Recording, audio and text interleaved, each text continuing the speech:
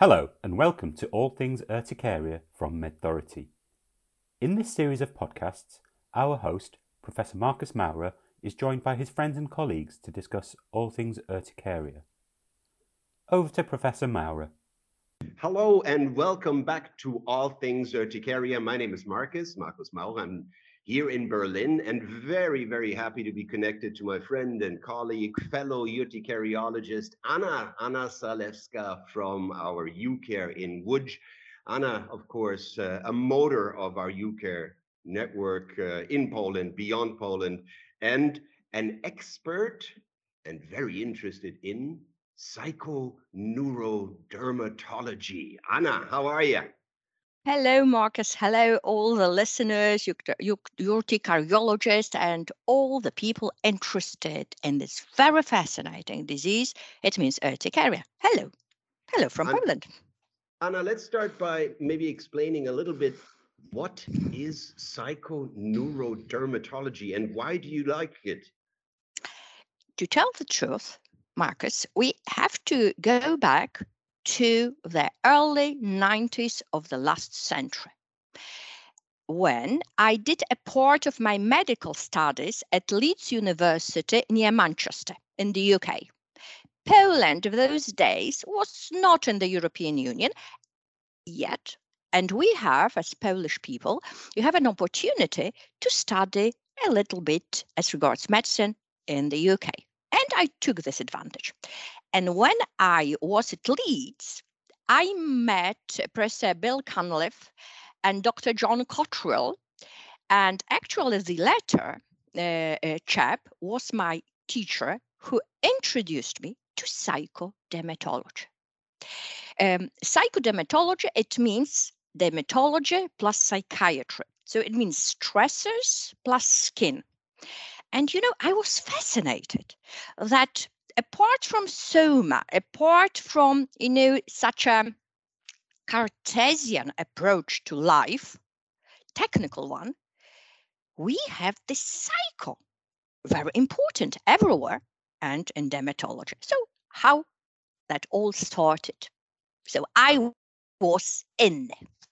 Anna, that's very interesting. Thanks for sharing. To me, skin and the brain are very much connected. And I think of it as, a crosstalk where if your skin is sick, if you have a skin disease, maybe especially an itchy skin disease, your brain also suffers and is struck by the stress that comes with that itchy skin disease. And on the flip side, signals that come from the brain and go to the skin can cause inflammation or a skin reaction. Neurogenic inflammation, even it is called so. So, Max, yes, that's true. We should come back to the embryo. Skin and the nervous system are actually from the same part of the embryo, and they are like siblings. They are very bound to each other. And we should remember that, of course, skin is visible. Nervous system, the biggest immunological system is in the gut. We have brain-gut axis, we have brain-skin axis, but we have actually also brain-gut-skin axis. And all the systems, they actually communicate with each other. And we should remember that when our skin, so it means barrier, it's a little bit disturbed, environmental stressors, it means changes in the temperature, humidity, smog, pollution, allergens, haptens, they are taken by the nerve endings and they are going signal to the brain and come back to the skin. And then we have, for example, neurogenic inflammation. Very good. Anna, let's start with the first part of that equation. Things that happen in the skin and arrive as signals in the brain, and let's make it urticaria. No, here the skin mast cells go crazy, they cause itch, they cause inflammation, they stimulate the sensory nerves. But on a different level, Why is it that people with urticaria are so stressed by their disease? My patients say that uh, totally they don't know when the urticaria comes. So being unexpected, Yeah. because if something is totally unexpected, they cannot control. It's a problem. If they can control, if they have the stimulus found, they can actually accept the disease, because there are no healthy people as such. Somebody has something, so they can adopt. So this being totally unexpected, this is one thing. Second thing is that the people say that my patients say that I just don't know what to do, because this itch, terrible stuff.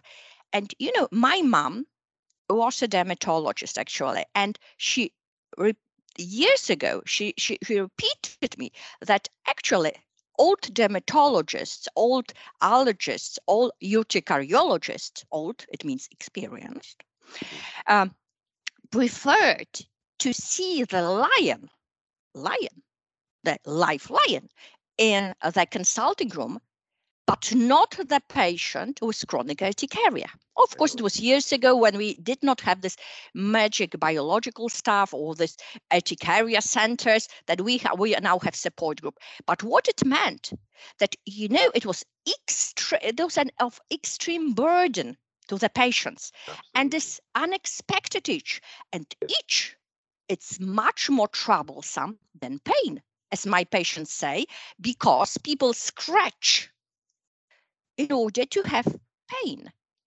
because it's more bearable. Because this itching, especially being pain, it's more, shall I say, accepted. There are pain journals. It's serious. And itch, what is that? Yeah. Contagious? You know what I mean. So we need education and actually destigmatization of this absolutely most troublesome symptom of our patients. And you, Anna, have done a lot, as has the community, to explain and to describe and make people aware of this impact of chronic urticaria on mental health.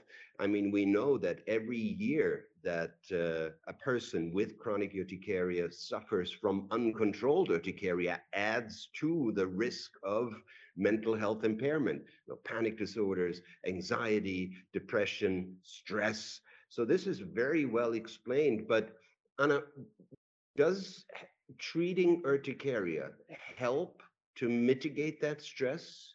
Absolutely. Absolutely. Treating urticaria actually can lead to get rid of the disease. So, without treatment, we won't progress. So, treating, of course, communicating with the patients, taking them on board, having a relationships, because you know what I mean. What I always repeat to my patients, I am not with my patients 24 hours a day. Sure. The patient knows the the best information, knows actually everything. Of course, the doctor has to get this information, because very often the patient, you know what I mean, not being a professional, cannot give us this information as we want. But what I'm doing, I'm actually asking the patients, apart from, of course, urticaria activity score and all this, prompts, so the patient reported outcome measures, which are very important. I'm asking the patient to actually spend 5 minutes every evening and answer a few questions. Okay. For example, how they, including them, there are only 5 or 6, simple questions. How they feel as regards they are, depressed, or they try to cope, or how they feel, because it's very important as regards, as you said, stimuli from the brain to the skin, because we have skin to brain and the other way around. That's very good, Anna. That's good advice. When I see patients, tell them that there are known triggers to making the disease worse. They're not the cause, and they're not relevant in all patients, but yes, in some patients, these triggers can make urticaria worse. And I talk about the non-steroidal antiphlogistics, I talk about viral infections, and I talk about stress. And some patients are very happy that I touch on that because they feel that I understand that stress is part of the disease, and others are not so happy, maybe because they don't want to be pushed towards this is a psychosomatic disease, you have urticaria because of your stress, and they're less open to the idea that a less stressful life may be beneficial to them. What's your angle? The patient, the situation is such. Me being a head of psychodermatology department, which actually was a new word in 2009, and shall I say, a little bit stigmatizing. Why? Because psycho used to be very stigmatizing because actually we did not have enough knowledge. However, we should remember that stress, it's not only psychological stress. It's stress, is it taking us out of the balance in every respect? For, as I said, when I am talking to the patient, I am not putting, oh, you must be stressed. But who is not stressed, in today's world? Everybody. It's climate. Climate is stress, okay? So I'm saying about the changing in the temperature, humidity, cold, heat, perfumes, and actually allergens, okay, smoke, everything. Plus, of course, psychological stress. And I'm saying that it's, looking at the WHO definition of health, it's well-being, physical, psychological, emotional, plus social. So you know what I mean?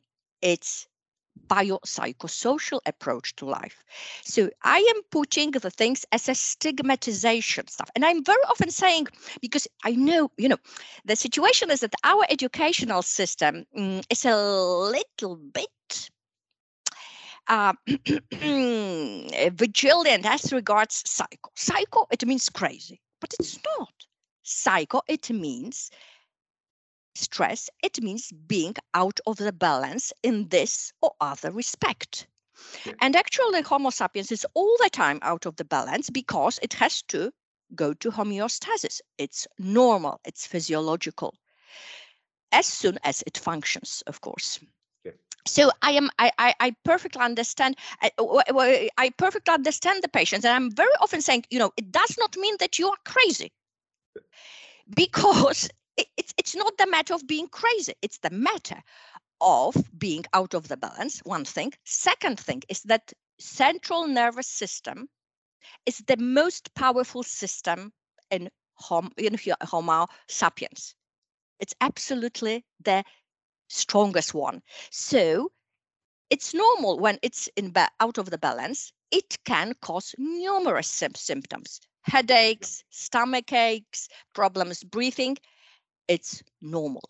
So education and communication, communication, I have the Polish komunikacja, communication. I love this stuff because, I am sorry, because it's the other way around, but I very often put the little word communication when there are problems with it. Communication. Absolutely. In order we understand each other, in order we speak the same language, because I don't blame the patients that they have a lot of prejudice, because you know what I mean? No communication, they don't know what we have in mind. Perfect. So I'm asking the patient, and I said, we together have the plan, which was dynamic and will be. Okay. Perfect. And who is not crazy in today's world when we think about that? Anna, this is a perfect segue to the second part of the equation, communication, and how a stressed mind communicates with the skin. I find this very interesting. Of course, we know that people who are stressed experience their disease, in this case urticaria, differently, and it adds to the quality of life impairment. Any mental health issue will do, but there's a biochemical aspect to this, where at least in basic science, we have evidence that a stressed individual will have higher levels of peptides, neuropeptides, in the skin, for example. And we know that these neuropeptides, just one of them, substance P, that they bind to receptors on mast cells, for example, mast-related G protein coupled receptor X2, which activate mast cells and thereby making the disease, urticaria, more active. How can we make use of this knowledge to help our patients with urticaria? As regards substance P, may I come back to the 90s as well? Because, I did a PhD studies on mast cells taking from mastocytosis patients. And actually, there's a much lower threshold level of mast cells that they are so sensitive that they actually burst into tears, as I say. So they release all the mediators by very, very weak stimuli.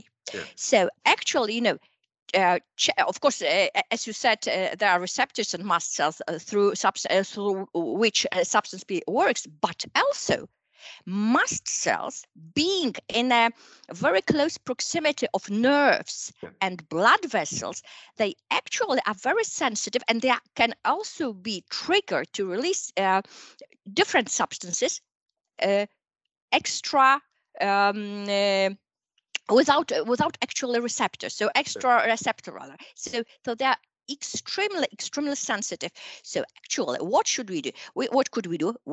As regards diagnosis, of course, we could measure neuropeptides, but still, in locally, it is a microperfusion method. It's very, very important, and one thing. Secondly, we should actually seek for patients or find the patients who are sensitive, because of course some people are just not sensitive. It's normal. We should remember that each chronic feature has a predilection of 2% of the population. So for example, psychopaths, pure psychopaths, are very important for the population as well, but they could not feel this emotional triggering of the mast cells. So actually, checking and locally, mainly locally, because of course we can check on a broader level in the blood, but still, the blood is already systemic approach. But locally, whether mast cells are triggered, it's extremely important. Another thing is that in those people, our big HPA axis, hypothalamus, pituitary gland, adrenal gland, is also triggered. Yes. And actually, when nervous system is actually triggered from the adrenal glands, for many hours, cortisol, it's released. Cortisol, which is one of the most powerful immunodepressants known to the human being. Immunodepressants, it means that it works, it suppresses immunological system. So, for example, we can caught flu or some viral infections easier, and it works as a prodepressant. So actually, we feel worse. We are not in a good mood. So and on top of that, there is a local HPA axis in the skin, the counterpart of it. So it's functionally, mast cells being a queen of urticaria. It's in the core actually of it's surrounded by blood vessels, nerve, and of course immunological cells. So it's science. It's science. It's science. Absolutely. Anna, and it's fascinating. It's absolutely fascinating. Thanks for sharing your insights. I like the queen of urticaria, the mast cells. Just like in chess, the queen is much more important than the king. The queen of urticaria, the one that rules it all in the skin, and of course in connection with neuropeptides and signals to the brain and from the brain. Anna, our time is up. I could do this for hours, but we have to come to a close. I'm not going to let you go without my favorite last question in this podcast, and that is, Anna, if you had $1 million and you had to spend it on urticariology, what question were you to answer? What program were you to start? how would you spend that money to help understand or improve urticaria? To tell the truth, I would see what is going on in the brain when the wheels are going out. And functional resonance, fMRI studies, functional resonance imaging studies are now, available. So I would go for that.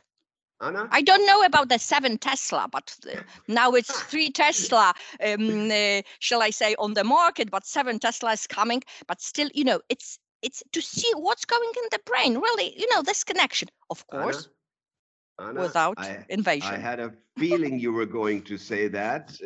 Let me start raising the money and you start to think about that study. I would love to see what goes on in the brain when patients with urticaria have their wheels or have angioedema. Fantastic to know. Anna, thank you so much for being here with us today, sharing your insights, your knowledge. Keep on rocking. You are a rock star of our network, and I'm looking forward to many more initiatives and contributions from your end and from the very strong Polish centers in the UK network. Thank you for joining us today. Dear listeners, this was All Things Urticaria with Anna Zalewska from the UCare in Łódź on psychoneurodermatology and how it relates to urticaria. Please tune in and join us for the next or other episodes of All Things Urticaria. If you have a topic you want us to focus on, if you have a question you want answered, do let me know. I'll be very happy to invite a guest from our network to talk about what you want to know. Until then, goodbye, Anna. Thank you. Thanks a lot. Support group. We are support group. There you go. And thank you all for tuning in. Have a great day. Until next time. Bye-bye. Hi, thank you. MedThority would like to thank Marcus Maurer for that fascinating insight into UCare. If you have any other questions regarding urticaria, please feel free to ask us via our website www.medthority.com. Remember to tune in for the next episode of All Things Urticaria. From all of us at All Things Urticaria from MedThority, have a lovely week.